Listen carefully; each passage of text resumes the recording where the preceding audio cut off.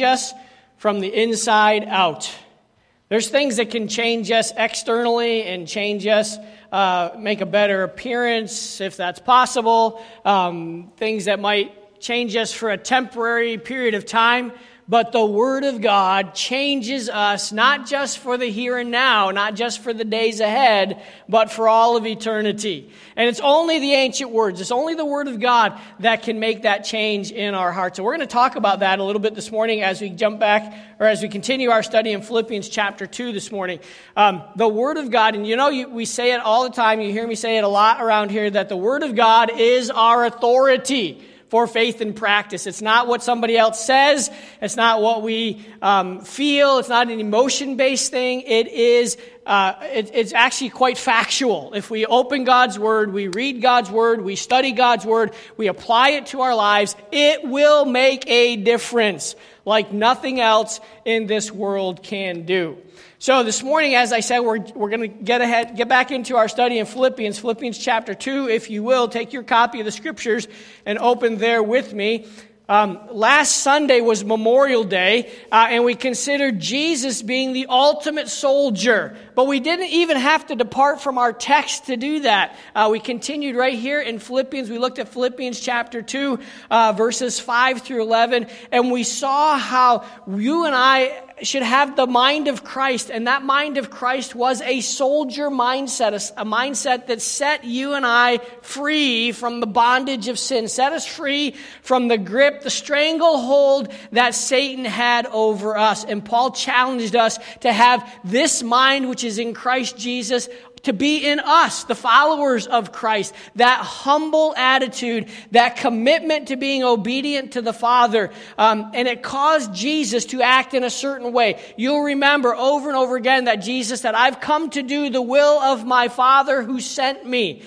Jesus didn't even come to do his own will.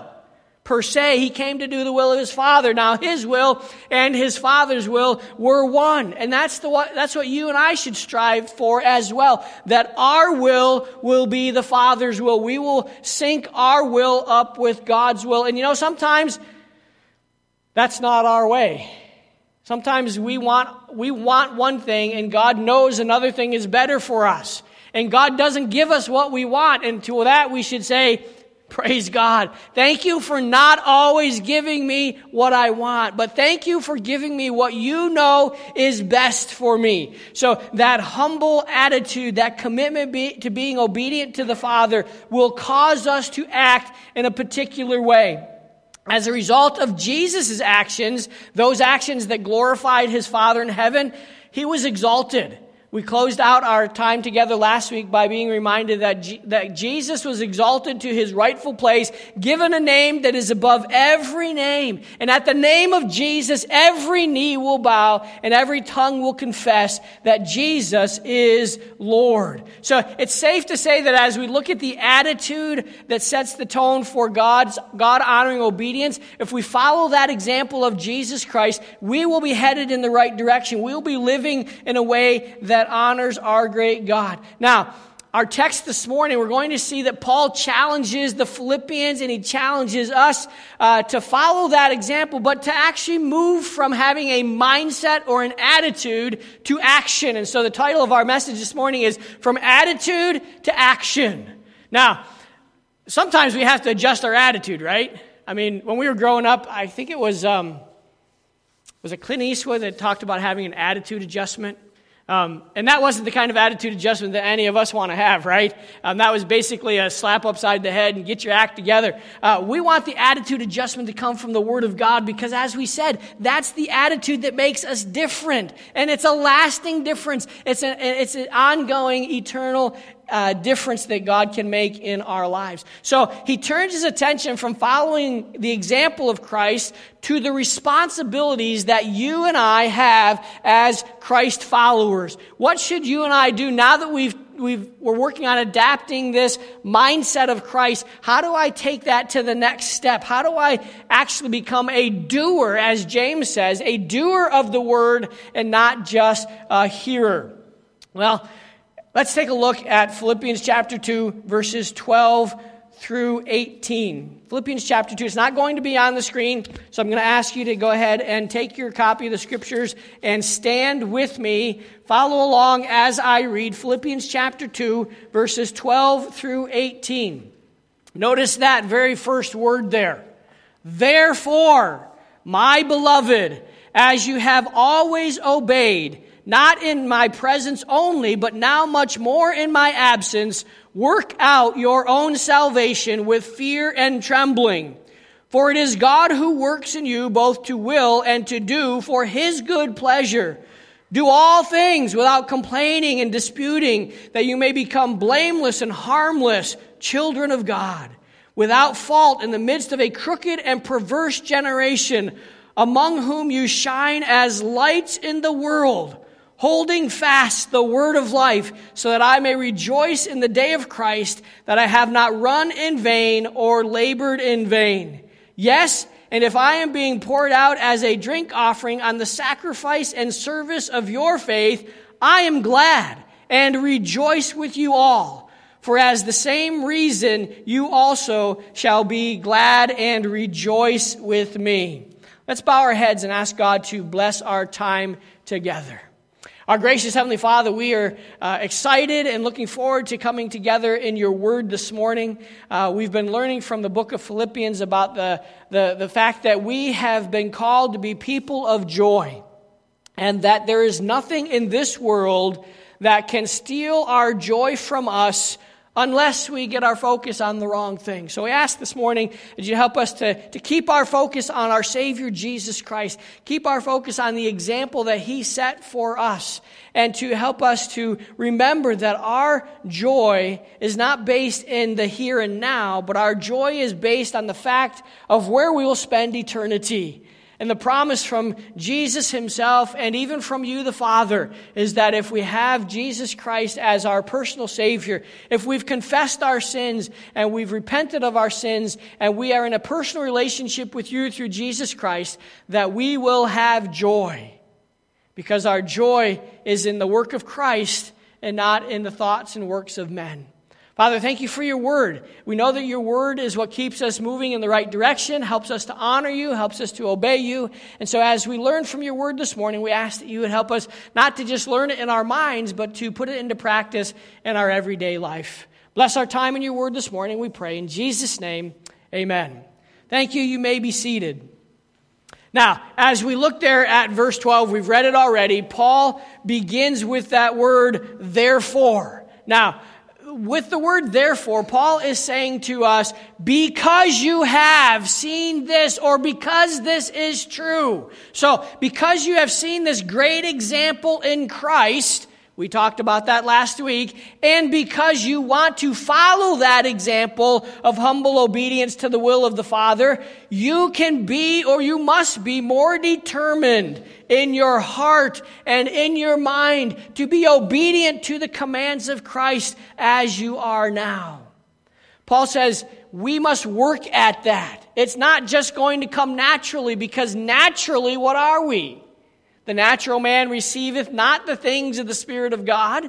We want to have those things be real in our lives. So as those who have been born again, what comes naturally to us, we have to overcome that sometimes by the Holy Spirit who lives within us. We want to be submitting to the Spirit's working in our lives. And how do we do that? How do we know how the Spirit is leading? Well, again, it's being in the Word of God. If we fill ourselves with the Word of God, if we are constantly reading, setting our minds on things that are above, the Phroneo Project, if we're doing those things, our minds are going to be influenced and controlled by the Word of God. It's not a mystical thing. It's a very common, easy thing to understand. As we read God's Word, the Holy Spirit will teach us, direct us, lead us with the information we are gaining from the Scriptures. So Paul says, therefore, with this mindset that you have in Jesus Christ, set your mind, set your attention on things that are right. Simply put, Paul is saying this example that Christ provided for us should help us to be motivated to even greater obedience. Isn't that the goal of the child of God? to be obedient to the things of God. You and I, as people who know Jesus Christ as our Savior, we want to obey God. We want to obey the things that we find in the pages of Scripture. And Paul says, this is what will help you do that. Paul goes on to tell us how we can actually have the mind of Christ. And Paul becomes extremely practical here in this section of Philippians. He brings the concept of the mind of Christ to a very applicable conclusion for us. Don't you love that? When the Scriptures tie it all up in a nice little package and put a big bow on top of us and says, do this. And we certainly understand that if we're doing this, it's what God wants us to do. So Paul says here to us, the very first thing in our text, work out your own salvation. Work out your own salvation. Well, you say, Pastor, what is Paul saying there by work out your own salvation? I thought we couldn't work for our salvation. Well, you're right. We can't. So that's obviously not what Paul is saying, right? What Paul is saying here is prove the genuineness of your salvation. In other words, demonstrate your salvation to others. Let others know that your salvation is a reality. It's not just something that you talk about, but it's something that you live out in everyday life. Paul is not saying that salvation is the product of works. Some think that that's what he's trying to get across here, but that's not what he's saying. He's not saying work for your salvation. He's saying work to show your salvation, to prove your salvation, to demonstrate your salvation. Salvation, as we know, is a gift from God, straight up. God gives us a gift. It's a result of His grace. I mean, Paul's own salvation experience would refute the idea that salvation is works-based. Saul was a man on a mission. You know what his mission was? And he very much thought that his mission that he was on prior to salvation was something that was pleasing to God. His mission was to wipe out the church. One by one, he was on his way to not even a town in Jerusalem or in the Jerusalem area. He was on his way to Damascus. And his goal was to go there and find people who called themselves Christians or followers of Christ, followers of the way actually at that point. They were followers of Jesus Christ. He wanted to find those followers and literally drag them back to Jerusalem, drag them back to where they would be persecuted and put to death. His goal was to remove the influence of these Christ followers in his world because he was tied up in a religion that was based on works.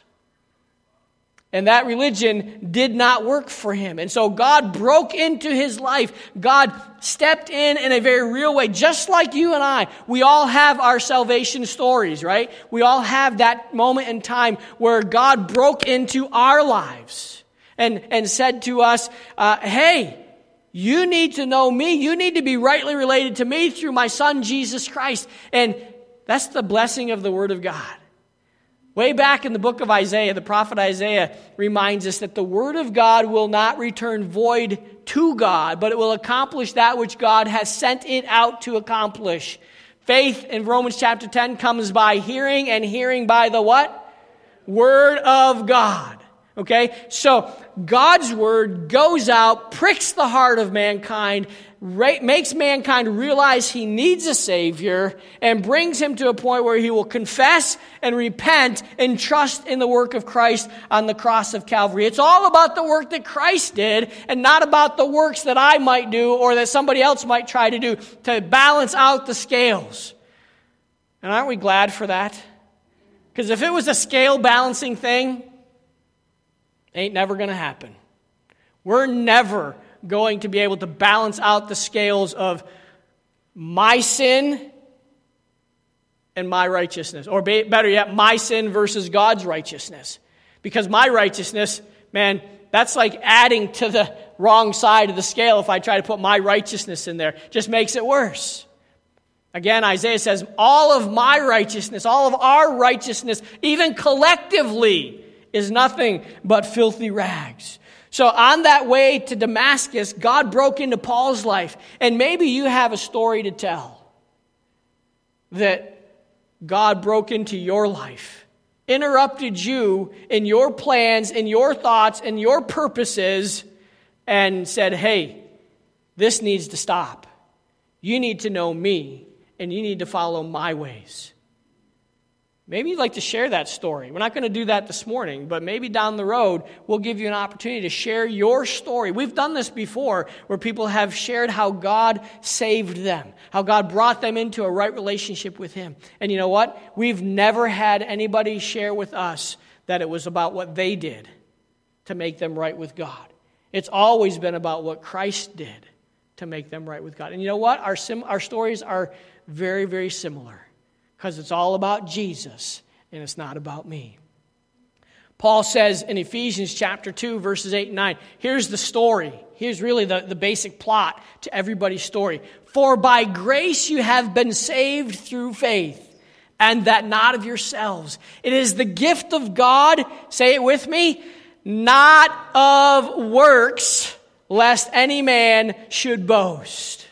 And then he goes on and he says, because of that saving grace, that faith that Jesus gave to you and brought you into a right relationship with Him, because of that truth, we are His workmanship created in Christ Jesus unto good works. You see, that's the story, my friends. We don't do the good works to get saved. We do the good works to show and demonstrate that we genuinely are saved. There's been a change in my life that only God could bring about. The change is because of the work of Christ. So the wording here in verse 12 refutes a works-based salvation, as does Paul's own testimony refute a works-based salvation. Paul says, work out your own salvation, not work for your salvation, but demonstrate your salvation to others. And we read about that in other places in Scripture where it says, by your fruits they will know that you are children of God, that you are followers of the one true God.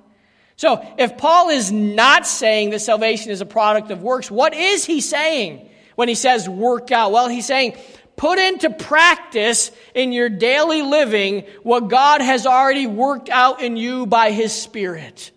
Wow. Put into practice in your daily living every day. And let me just jump back to Matthew chapter 28, verses 19 and 20, where it says, go into all the world. That word go, we often misinterpret that word. We sometimes think that that's a command, right? But it's not a command. Jesus actually said to His disciples when He challenged them and gave them this great commission, He said, as you go out, because that word go is actually in the Greek, it's a participle. So in your going, as you go, because Jesus knew we weren't going to stay in the same place all day long. Now, and believe me, couch potato was not something that was beyond His knowledge at that point in time. Okay? But He knew that as we live our life, as we grow, as we mature, we are going to go out. We are going to influence other people. So He said, in your going, as you're influencing people, make disciples. Tell others about the work of God, from the Word of God, from the Son of God, because that's what makes the difference. You see, He wants us to demonstrate that we are the work of God's gracious salvation accomplished through the atoning work of Christ on the cross of Calvary. That phrase, work out, was used in the first century to describe mining. Okay? Probably most likely in the silver mines, where the silver was already there. But you know what? When the men that worked in the silver mine, they went to work every day, the silver didn't jump out of the ground and into their bags. Right? What did they have to do? You're right, Caleb. They had to work for it. They had to work hard for it. They had to dig into the ground for it. And they dug up a big chunk of dirt or ground, and they had to sift through that to make sure, where's the silver? Oh, there's no silver in this batch. Throw it out. So then they had to dig up another batch. Oh, there's some silver. So they kept digging and they kept working. They knew the silver was there, but they had to get it out. Someone might say, I work in the silver mines. And another person might say, okay, show me how productive your day's work was. I want to see how much silver you have from the work that you did today. I can say I work in the silver mines, but unless I'm producing silver at the end of the day, my boss isn't going to be very happy with me, is he? He might send me back and say, go dig some more because you didn't bring anything back today. We must allow the work of God to be borne out in our lives. Working out is proof that you are who you say you are, or you are what you say you are. We see this again over in the book of Ephesians. I already quoted it for you. Ephesians chapter 2, verse 10. We are His what? His workmanship in Christ Jesus. And because we are His workmanship, what does Paul say we should be doing? We should be doing good works. And guess what? Here's another thought. God has already prepared those good works for us to do. Work out those good works which God prepared beforehand. And why did He prepare them? He prepared good works for you specifically to do. I'm not to do your good works, and you're not to do my good works.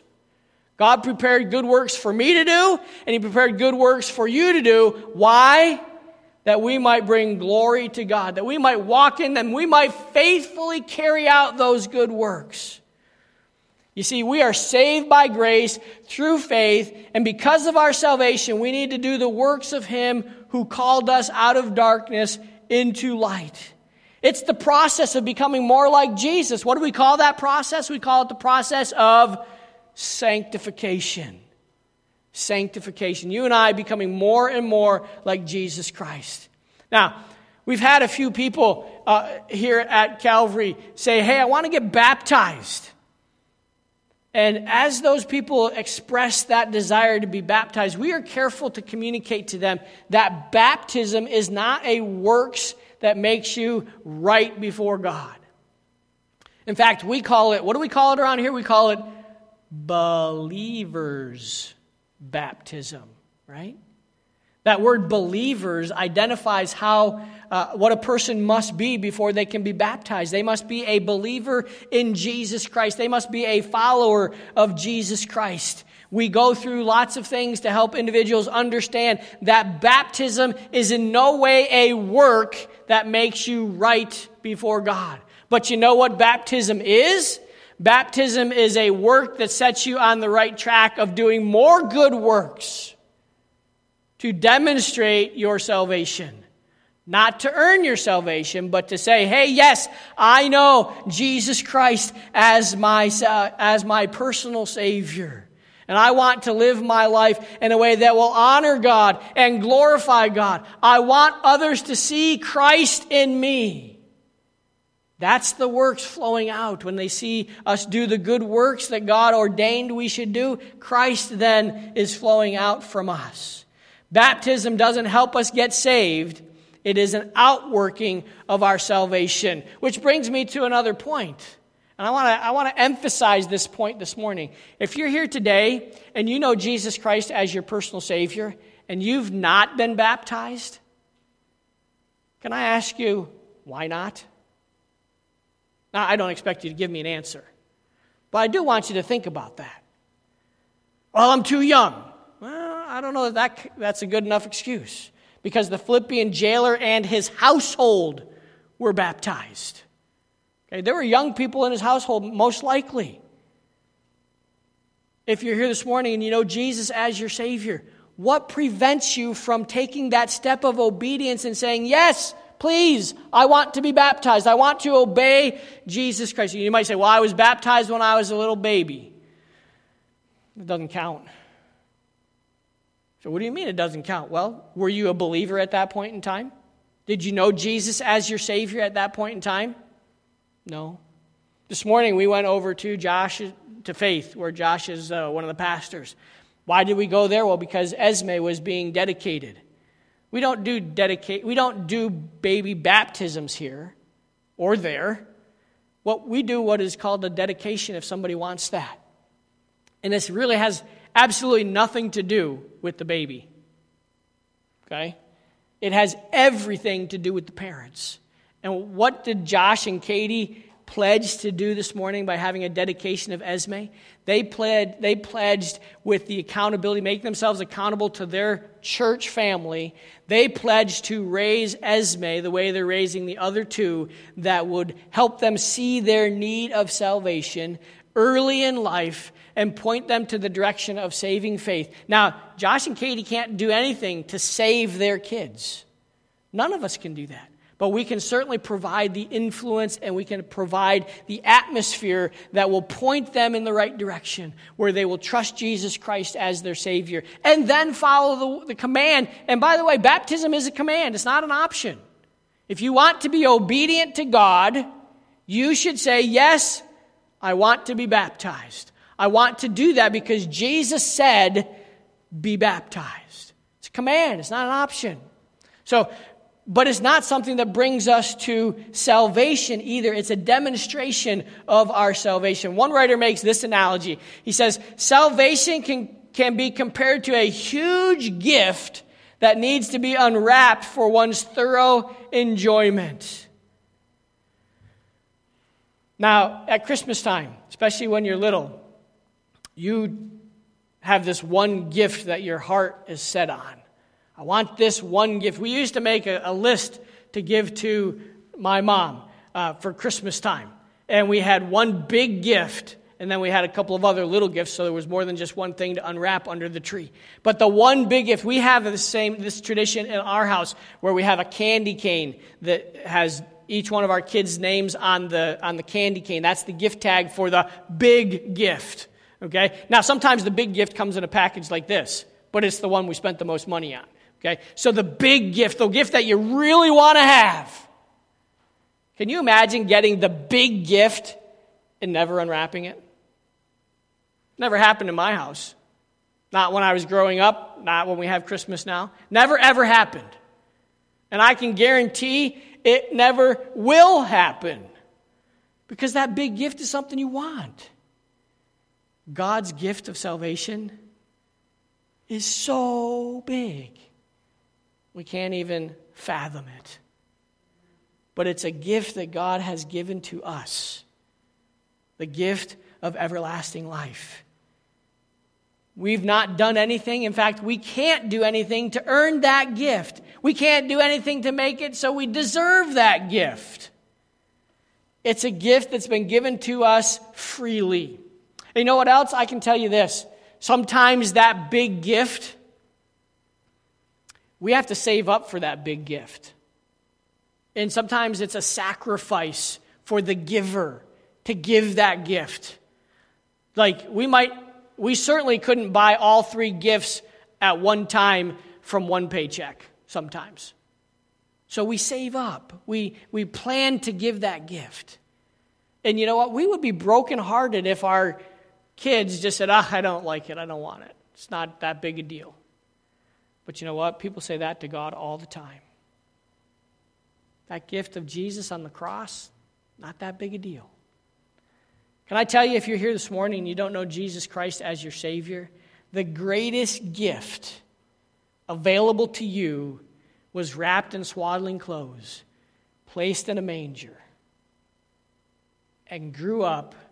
The perfect, holy Son of God went to the cross, wrapped with a crown of thorns around his head, paid the penalty of my sins and your sins, so that you might have and receive the greatest gift ever made possible for mankind.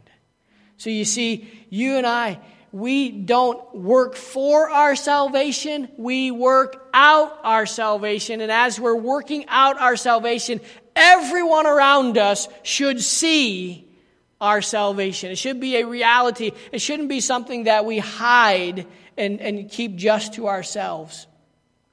Paul goes on to say that we work out our salvation with fear, yes, with fear and with trembling. Well, what does he mean when he says with fear and trembling? Well, he means that we work it out with practical faith. Practical faith. Now, I put up a little chart on the next screen, so go ahead and go to that chart for us if you would, Ryan. This chart comes from the chart doesn't come from William Hendriksen. I made the chart, but the idea, the thought process here comes from William Hendrik's commentary on the New Testament. He really does a pretty good job of explaining what fear and trembling means, okay? When he says not in fear and trembling, he's talking about not in a spirit of half-heartedness or a divided mind. We see that over in 1 Kings chapter 18, verse 21. You can look at that. You can look that up later on today. When we have a spirit of fear and trembling, we're not operating in a spirit of half-heartedness or a divided mind. Neither are we operating in a spirit of disrespect and disdain, as we see over in Acts chapter 17, verse 18. Another thing that we are not operating under, the spirit of fear and trembling, is not a spirit of trust in self.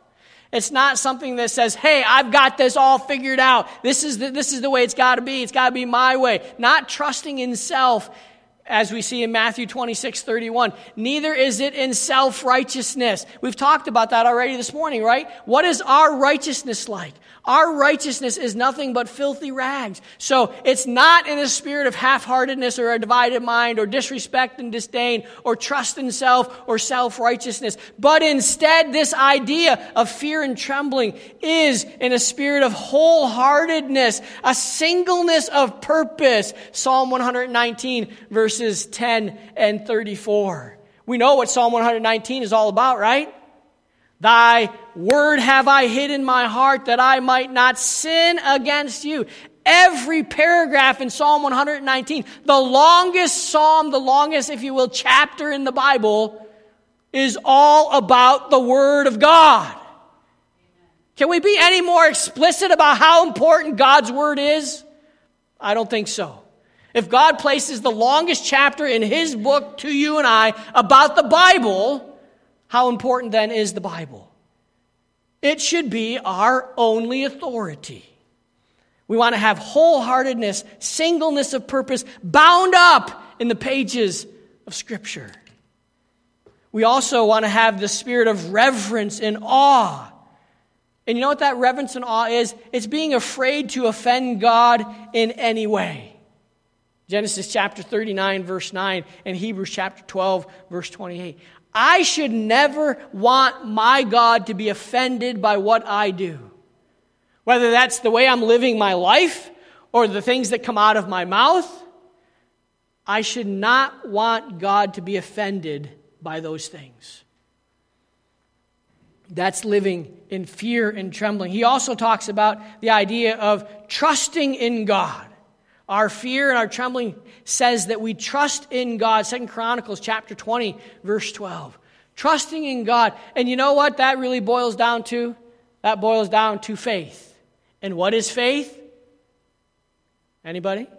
Believing that God is able to do what He says He will do and ordering my life accordingly. And where does He say what He will do? In His Word. Thank you, Cindy. Absolutely. His Word reveals to us what He wants us to do. And then lastly, humility. Luke chapter 18, verse 13. And we saw it again last week. Let this mind be in you. Jesus, who humbled Himself and became obedient to what? Death.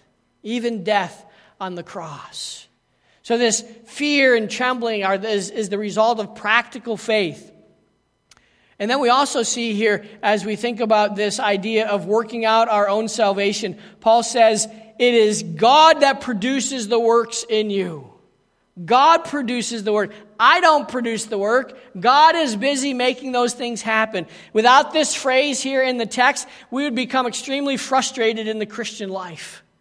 You say, why, Pastor? Well, because we would try and try and try only to fail.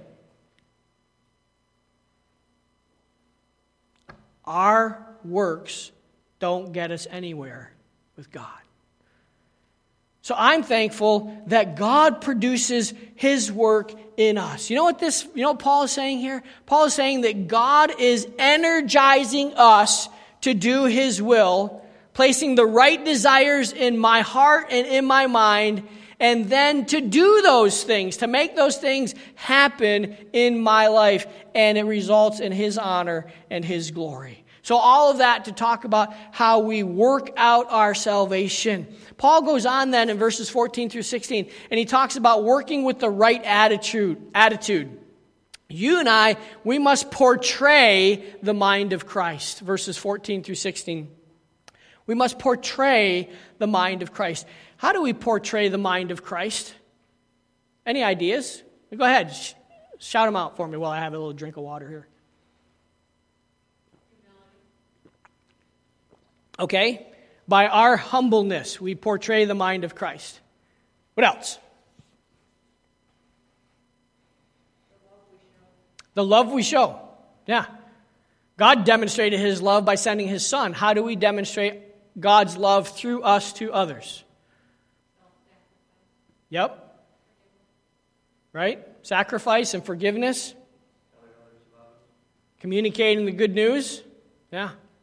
All right. So Paul has some things for us as he talks about portraying the mind of Christ. Verse 14 of our text says, that's chapter 3. Says, do all things without complaining and disputing. What do we have here? Paul says, you need to have a positive response. Do all things without complaining and disputing. There's a phrase here we might want to skip over and pretend it's not there. Paul says, do all things. Can you tell me what is all things? That's the only time I'm going to let you get away with defining something by using what we're trying to define. Okay? It's pretty simple, right? All things means all things. It means everything. It means nothing is left out. Do all things without murmuring and disputing. Without complaining. So Paul's saying everything we do, we should do without complaining. I'm going to be honest with you this morning. I try to be honest with you every morning. Do you know what? I'm guilty of not doing this. I complain sometimes. That's not a surprise to you, is it? We all do it. But Paul says we shouldn't do it. Do all things without murmuring or complaining. I remember hearing a friend of mine's father preach a message from this passage of Scripture when I was in college and went home for the weekend. And some of you know Pastor Garner, Steve Roef's uncle. He was preaching on this verse. And Pastor Garner knew the Greek language very well. Okay, there was no getting around that. He knew, he read the Scriptures in Greek. He knew the Greek. And I remember him telling us what this word was in Greek. He leaned over the pulpit, and he was a big guy. He leaned over the pulpit, and he screwed up his mouth, and he says, this word is gongismus. Gongismus. He said, it even sounds like complaining to us and hearing it in English, doesn't it? Yeah. Gongismus. Do all things without gongismusin. That's what we should be doing. Without disputing, without complaining. Let me take you to an Old Testament illustration of what murmuring and complaining is all about. We find it in Numbers chapter 16. You don't have to turn there. You can if you want. I'm going to read it to you. Some of the people in the Old Testament in Israel were challenging and complaining about Israel's leadership. The leadership that was consistently following the Lord's direction and trying to lead the people of Israel. And there were people complaining about that. Can you believe it? Okay, just asking. Here's the text. Numbers chapter 16, verses 41 through 49. It says, on the next day, all the congregation of the children of Israel complained against Moses and Aaron. Not just one or two of them. All the congregation complained against Moses and Aaron, saying, you have killed the people of the Lord. Now, let me give you a little bit of background here. This is when the ground opened up and swallowed a bunch of people for lunch. Okay? The people, Korah and his group, were complaining about Moses' leadership, and they were saying, "You can't do this. It's not your right. You're not supposed to do this." And Moses said, "Okay, let's settle it this way. Let's have those of you that are against us over on this side, those of you that are for us over on this side, and we're going to pray and we're going to ask God to show us whose side is the right side. Okay? So, Moses prayed, and God opened up the ground over here for Korah and his followers, and the ground swallowed them up. Just gone. Swallowed them up, just like a big mouth for lunch. Okay? Now, as it happened, when the congregation had gathered against Moses and Aaron, that they turned toward the tabernacle of meeting. Now, you would have thought that the ground having those guys for lunch would have been enough evidence that Moses and the leadership were moving in the right direction, right? That's what you would think. Remember, Israel's sometimes very obstinate, okay? Here's what happens to these people. Not just Korah, because they're already gone, okay? Now it happened when the congregation had gathered against Moses and Aaron that they turned toward the tabernacle of meeting, and suddenly the cloud, and that wasn't just any cloud, that was the cloud, okay, the cloud that they followed by day and by night. It was God's leading the cloud, and God, in essence, in the cloud directing them. The cloud was over the tabernacle, and the glory of the Lord appeared. Then Moses and Aaron came before the tabernacle of meeting, and the Lord spoke to Moses, saying, "Get away from this congregation, that I may consume them in a moment." Uh-oh. When God's not happy, it's not a good place to be. He says, Moses and Aaron, get away from the congregation. I'm going to consume them. They're going to be gone. And they, Moses and Aaron, fell on their faces. So Moses said to Aaron, "Take a censer and put fire in it from the altar. Put incense on it and take it quickly to the congregation and make atonement for them. For wrath has gone out from the Lord. The plague has begun." In other words, God was starting to wipe out the congregation of Israel. Why? Because of a complaining spirit among them. It goes on to say, "Then Aaron took it as Moses commanded and ran into the midst of the assembly, and already the plague had begun among the people. So he put in the incense and made atonement for the people, and he stopped." Now those who died in the plague, get this, not just one or two, 14,700, besides those who died in the Korah incident. Wow. God's serious about this complaining stuff, isn't he? He doesn't want it to be part of us as followers of Christ. Complaining is a bad attitude expressed by grumbling, and even spreads, the thing about complaining, it just doesn't stay with one person. As they complain to somebody else, they start complaining, and so on and so on and so on, and the complaining spreads. Yeah. That's why it says all the congregation was complaining, because it's very contagious.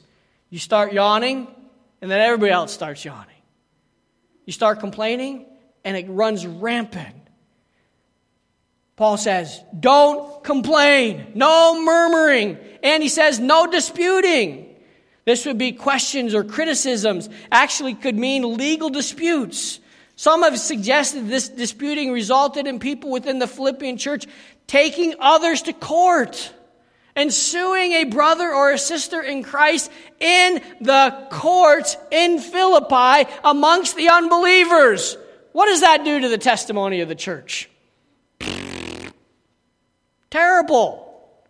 And it doesn't even have to go to courts. When people are murmuring and complaining in the church, the testimony of the church is harmed by it. Paul wants to make sure that we are not complaining, we are not disputing, we are glorifying God by what we do and what we say. These expressions of negativity, these complaining attitudes and critical spirits are things that the Lord opposes because they do harm in the body of Christ. So you and I, as children of God, as followers of Christ, what do? We must follow the example of Christ. We can't let these negative attitudes creep into our lives because they prevent us from doing the work that God has called us to do. 1 Thessalonians chapter 5, verse 11, we see very clearly what you and I as believers are called to do. We're called, therefore, to encourage one another and to build one another up. You see, when you and I are positively responding to the work of God in our lives, then we put complaining and we put disputing on the side. We don't let it become involved in our personal lives, and we move forward. We also want to be reminded in verse 15 that there's a proven lifestyle here, that you might be children of God that represent your Father well. Isn't that our goal as children of God, to represent God well? We used to tell our kids that when they would go away for a weekend or go someplace like on a school trip or go to camp, I used to say to them, hey, remember, you're representing the Maurer's name. And more importantly, you're representing God. So as we represent who we are personally, our family, and then we stretch that out to represent God, we want to make sure that we represent our families and our Father well. First of all, we see here in verse 15, perfection on display. Verse 15, Paul says,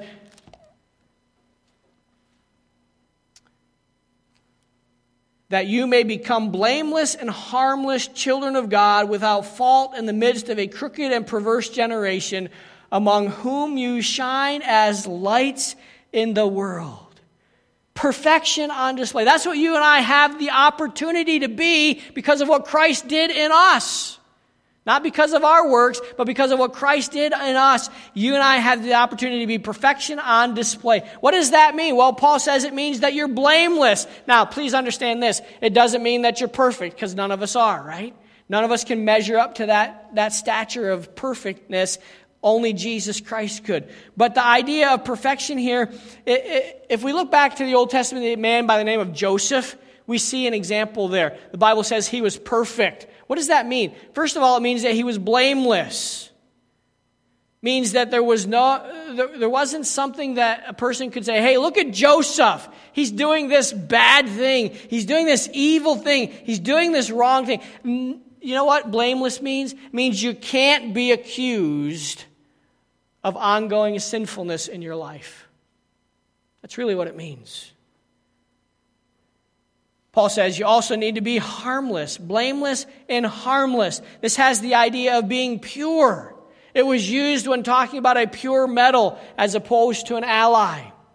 I think I've told you about Barb's ring. When we lived, I bought her an engagement ring and gave it to her. We got married. We went to South Africa. And, South Africa is known for its precious metals, right? So she wanted to change the style of her ring. She wanted to have it a wide band that had a little hole in it, and the diamond sat in the hole because she saw somebody else's like that. She said, I really like that. So we took it to a jeweler. And the jeweler said, I'll melt it down, I'll add to it what I need to add to it, and I will make the new ring, and it'll look just like what you want it to look like. So we did. We took it there. They did what they sort of said what they would do. But she started wearing it, and you know what? Her finger didn't turn green, but it started to get a rash right here. So she'd have to take it off and put it on the windowsill and put cream on it, and she couldn't wear her ring all the time like she wanted to because of this rash. So we went to a different jeweler, and we said, should this be happening? And he said, absolutely not. So he takes the ring off, and he puts it under his little magnifying glass, and he starts looking at it, and he says, this is not gold. Well, what do you mean it's not gold? We paid for gold. It's not gold. He says, I can see the impurities in this ring. I said, well, the last jeweler we took it to said they were going to melt down the ring we gave them, and then they were going to add gold to it and make what we wanted. He said, well, they added something to it, all right. So I said, so how do you fix it? He said, well, we got to start over. We got to melt this down and take the impurities out and remake the ring. And so that's what they did. And we had to put more gold in it. Now it's the right stuff. And she hadn't had a problem with it since. Okay? But you see, it's either gold or it's not gold. Right? Either you're living like a Christian or you're not living like a Christian. We want to be harmless in the things that we do and how we live life. And then Paul goes on, one more thing he says here under the idea of perfection on display. He says that we're without fault. This idea of being without fault was used to describe the animals when they were brought to the temple or to the tabernacle for sacrifices. They were without blemish. Okay? They were untainted by sin. So Paul says, put your perfection on display. Blameless, harmless, without fault. And we also see in verse 15 that our proven lifestyle should be unswayed by perversity. He says, in the midst of a crooked and perverse generation. This phrase explains the need for us to be blameless, right? What kind of world do you and I live in? Can we use this terminology to describe the world we live in? Crooked and perverse. I'll let you decide that. My vote would be yes. We could use those words to describe the world in which we live today. Because we are the representatives of God, because we're followers of Jesus Christ, we live in a world that desperately needs God. And we are the demonstration of God in this world. Somebody wrote a song that says, you're the only Jesus some will ever see. So what does that mean for me? I better live like Jesus, right? I better live the way God wants me to live. This idea of being crooked and perverse. Crooked is something that is not straight. Not straight like it should be. Okay? Now, I've explained to you before the columns in our church in South Africa. Some of them were pretty straight. But the ones on the side, they did after lunch on Friday. You know what that means? It's worse than that. They got paid Friday morning, the last Friday of the month. Where do you think they went? They drank their paycheck, and they came back. And so they were looking there, and they were making the columns, and the columns, instead of going like this, they were crooked. And I wasn't there to check it out. I mean, I only saw it a day or two later, and once it's done, it's done. So what are we supposed to do now? We have these crooked columns in the church building. How do we fix it? So we actually encased the crooked columns with tongue and groove pine. Some of them are this wide, some of them were this wide. It depends on how crooked the column was. Okay? But Paul says, don't be crooked. If you're supposed to be straight, be straight. We get the word scoliosis from this word crooked. How many of you, when you were growing up in school, had to go to the nurse's office every so often and they would do a scoliosis test? What do? They tell you, bend over. And so you bend over and they look at your spine. And if your spine does this, they say you have scoliosis. I remember the first time that they told me that in the nurse's office. I go, what in the world is that? Scoliosis, that sounds bad. Barb had a chiropractor that she used to go to in South Africa. He had 2 strings attached to the ceiling, just as tight as could be. They came all the way down to the floor. A perfect straight line. He would make you go stand with your spine in between those 2 lines, and he would tell where it was out, where it did this kind of thing. And then he would adjust accordingly. Perfectly straight. Hey, Mark, if your back's not perfectly straight, then it doesn't feel good. Ben could tell us the same thing this morning. Okay? So we want to be straight in this crooked world, in this perverse world. This word perverse takes the description to even worse states. It means severely distorted and twisted. Instead of being right, true, it's distorted. It's twisted. We probably don't buy very much lumber these days just because of the price of lumber, right? You think what you pay now for lumber, every wood in the stack that you go to at Lowe's ought to be perfectly straight, right?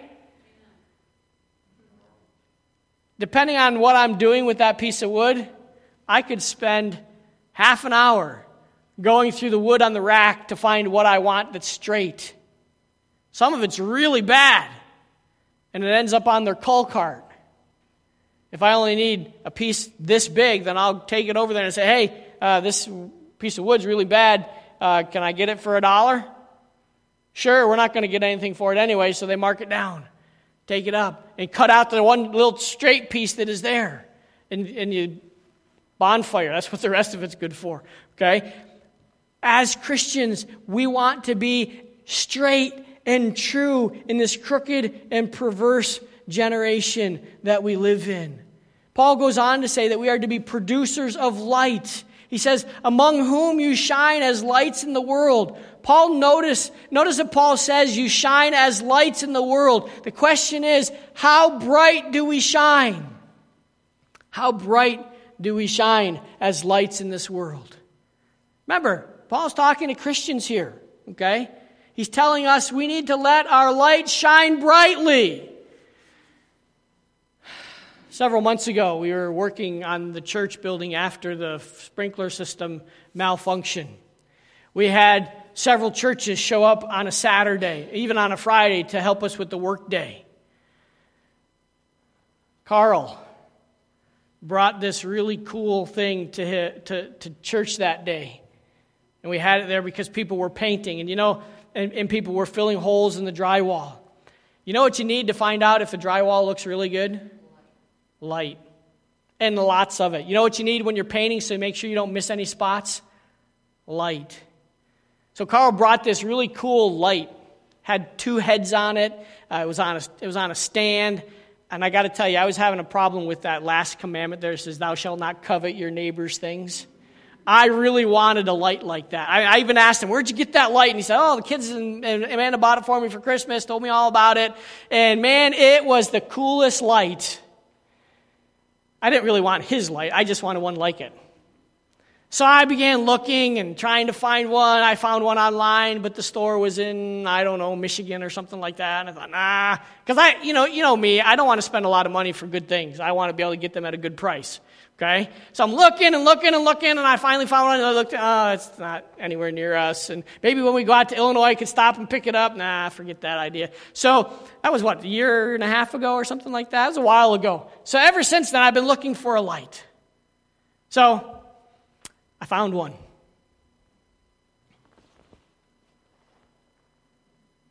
Nice. It's cordless. I plug it in, I charge it up. It gives me, careful your eyes, okay? Because I'm telling you, it's bright. It'll go like 5 hours like that. And if I don't like it that bright, I can go like this and make it a little less bright. Okay? It'll go for like 7 hours like that. I got it so I can play corn toss at night. So I can adjust my lights where they go, and I can play, so he can see. So when Micah beats me, I can at least see how bad my throw was. Now, I got the stand at a garage sale. These are the lights that were on it.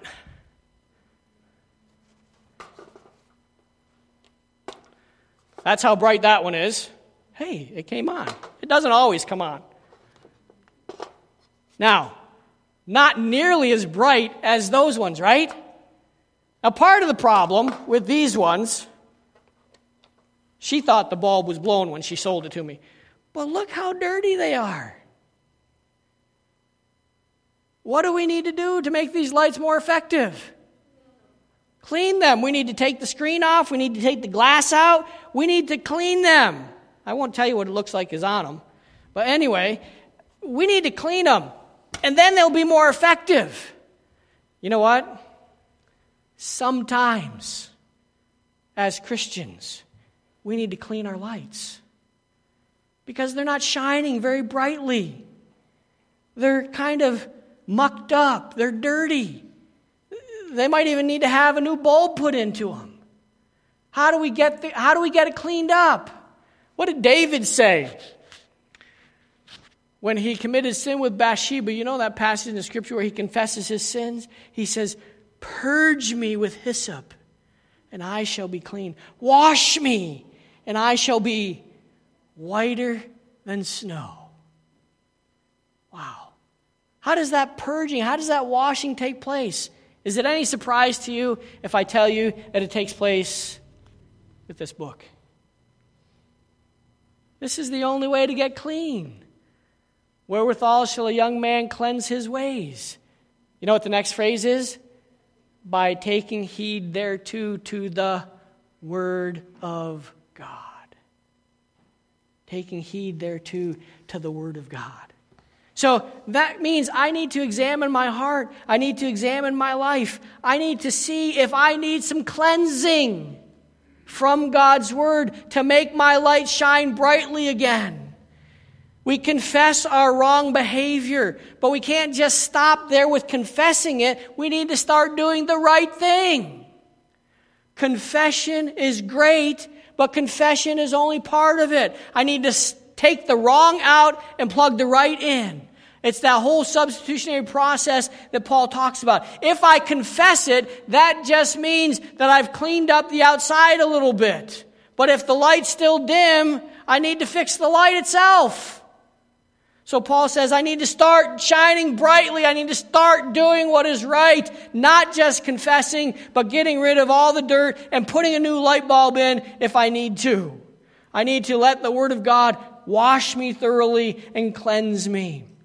And then Paul goes on, and we're going to close up here with this idea. He rejoices over the proclamation of light. In verse 16, he rejoices over the proclamation of light. He says there, holding fast, Nick and Cindy will love this, holding fast what? The word of life. Used to be one of Word of Life's theme verses. Holding fast the faithful word. Holding fast the word of life. Okay, he goes on to say, so that I may rejoice in the day of Christ, that I have not run in vain, nor labored in vain. So how do I rejoice in this proclamation of light? Paul says, we hold fast the word of life. Now, there's two schools of thought here about holding fast, and we'll work through this quickly. Holding fast the word of life could mean a steadfastness in which our lights blaze continually for God. Being refreshed and renewed by the Word of God. Holding forth the Word of life has the idea of projecting our light into the darkness of the world. Holding forth fits our context nicely in that it starts the project and it shines the light into the darkness of the world around us, into that crooked and perverse generation. The light of God that shines from me with its source in the Word of God begins to expose the darkness. And people see their need of changing their lifestyle, whether it's what they say or what they do. You know, when we get saved, there should be a change in the words that come out of our mouth. When we get saved, there should be a change in the things we participate in. When we get saved, our Facebook profile should get saved. What are you talking about, Pastor? Well, the things you post on Facebook, are you shining as light, or is it making your light dirty? Is it making it cloudy? Is it making it perverted? Is it sharing stuff that you shouldn't be sharing? As a child of God, you don't know who sees that. Everybody can see it. So I need to let my light shine as a child of God so that the things I share on my Facebook page should demonstrate that I love Jesus and not the things of this world. The word of life, of course, refers to the Word of God and the gospel of Jesus Christ. And then Paul talks about that I might rejoice in the day of Christ. You know what this is? This is our blessed hope. The day of Christ here refers to the rapture of the church. And can I say that one more time? Because I really need to hear an amen from you. We're talking about the rapture of the church. And what is so important about the rapture of the church? That's when Jesus comes in the clouds and he catches his bride away. That's you and I. That's the church. It's not just Calvary Baptist Church. It's all those who are true believers from the day of Pentecost until that day. The rapture happens. We are caught up in a moment, in the twinkling of an eye, at the last trump, for the trump will sound, and the dead in Christ will rise first, and those of us who are alive and remain shall be caught up, raptured. And you and I are going home where we are meant to be. But until we go home, we need to shine as lights in a dark world because the world around us needs the light. And if we're not shining, if we're not living in harmony with God's Word and with one another, the world doesn't see the light. It gets blocked out. The day of Christ is the time when Christ returns for his church and when believers have their works inspected and rewarded. In other words, God shines the real light on the works, and he tells whether they're genuine works or they're fit for the burn pile. The Philippians have passed on the good news that they have received from Paul, and that makes Paul rejoice. When I see good works going on in our church, when I see God's people stepping up and doing what God wants them to do, it makes me rejoice. But more importantly than that, it makes God rejoice. It makes God pleased with our lifestyle. And then we see that you and I, we must establish a habit of good works, knowing that I have not run or labored in vain. You know what Paul's talking about here? He speaks of our energetic activity, our Christian walk, or better said, the race that requires we spend energy. It's not meant to be a walk in the park or stroll along the beach. The Christian life requires that you and I expend energy to the glory of God. He talks about laboring, knowing that I have not labored in vain. It reminds us of the effort and the hard work that goes into the Christian life. I can readily tell you some of the days that were the hardest days work in my life. One of them off the top of my head was when we unloaded a truck of sheetrock. The 6-foot sheets weren't that bad. The 8-foot ones were a little bit more difficult. When we got to the 12-foot ones, right, Nick? They're not easy to unload.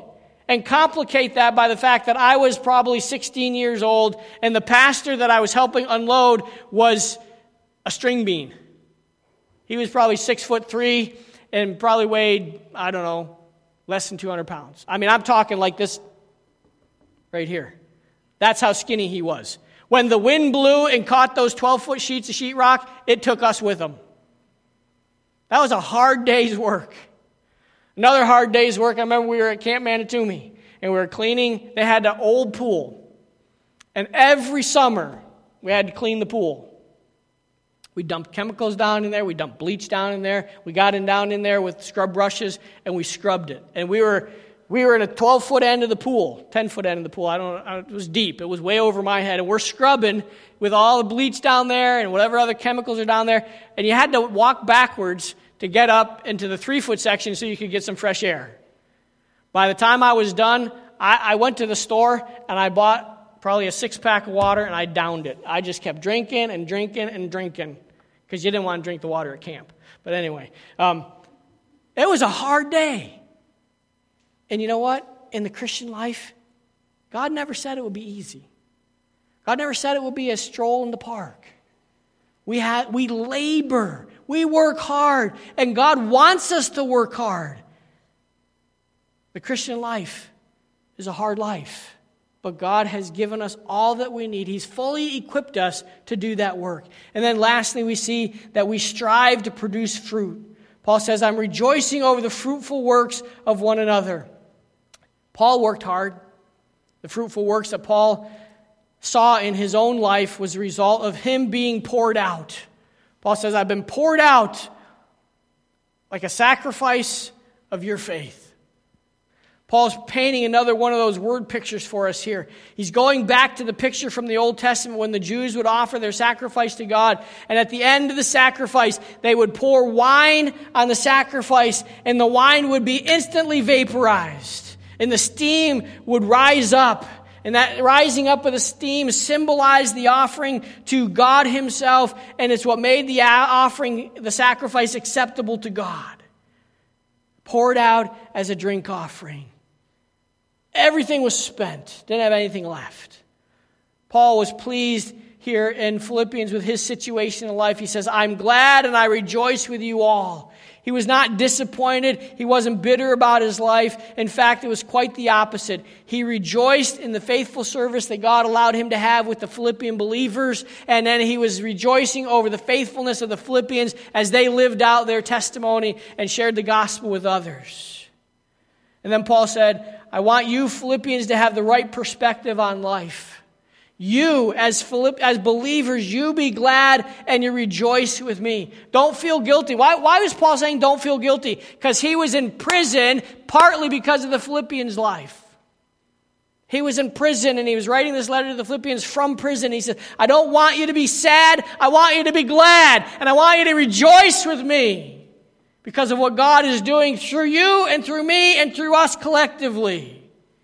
He wanted the Philippians to rejoice because God was pleased to accept their offering and his offering. Again, a reminder of our theme for the book of Philippians. It's all about joy. A while ago, our daughter Rachel shared this with me about joy. She said, she knew I was at the time talking about joy and preaching about joy. She said, you know what, Dad, I read this the other day. It says, joy is an overwhelming internal sense of gladness rooted in truth, which overflows into external interactions despite outward circumstances. That's a long quote, but it's worth noting. It's worth remembering. Joy, an overwhelming internal sense of gladness, rooted in truth, which overflows into external interactions regardless of our outward circumstances. It's what we've been saying since we started this study in Philippians, isn't it? Our joy is not dependent on what's going on in our lives. It's dependent on the truth of God's word. Well, Paul moves us from a challenge to have the same mind as Christ last week, verses 2 through 11 or 5 through 11, to actually working towards that obedience. He reminds us that the mindset is working out our salvation. We call it sanctification. It shows others that we indeed are the children of God. So remember this. When we're working, so there is a light, we are a light in the darkness. We want our light to shine as bright as possible. We don't want the things that we say or do or think to make us dirty like these lights. These are filthy. They don't work because they're all mucked up. We want to make sure that our Christian life is centered on what the Word of God says, so that the light shines brightly. You're here this morning and you know Jesus Christ as your Savior. That's your job. That's your responsibility, to shine bright in a dark world. If you're here this morning and you're not saved, you don't know Jesus as your Savior, you know what? You're dirtier than those lights are. And you don't have a light to shine. But we can take care of that. We can help you accept Jesus Christ as your Savior this morning if that's something you would like to do. Let's determine in our hearts and in our minds today as we close in prayer to be like the Apostle Paul and let the light of Jesus Christ shine brightly from us into the dark world, just like the light of Jesus. Our gracious Heavenly Father, we come before you this morning and we thank you so much for your word. Father, we can't emphasize your word enough. We can't say how important your word is. It's your word that teaches us. It's your word that keeps us on the right path. It's your word that keeps us focused and living life in a way that honors you. Father, that's our prayer. That's our hope. We want to honor you with our life. We want our life to be a light that shines out, shines bright, shines clear, shines the truth of your word. Thank you for saving us. Thank you for allowing us to be part of your family. And thank you for placing the light of Christ within us. Father, encourage us now as we leave this place this morning. Help us to enjoy our time with our families. And maybe even some of us will have the opportunity to communicate the truth of God, the truth of Jesus Christ to somebody this afternoon.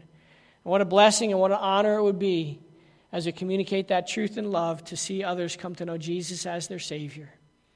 Father, thanks for your love for us, demonstrated in your Son, Jesus, in whose name we pray. Amen. Mark's going to come and lead us. Closing song, Lord, I lift your name on high.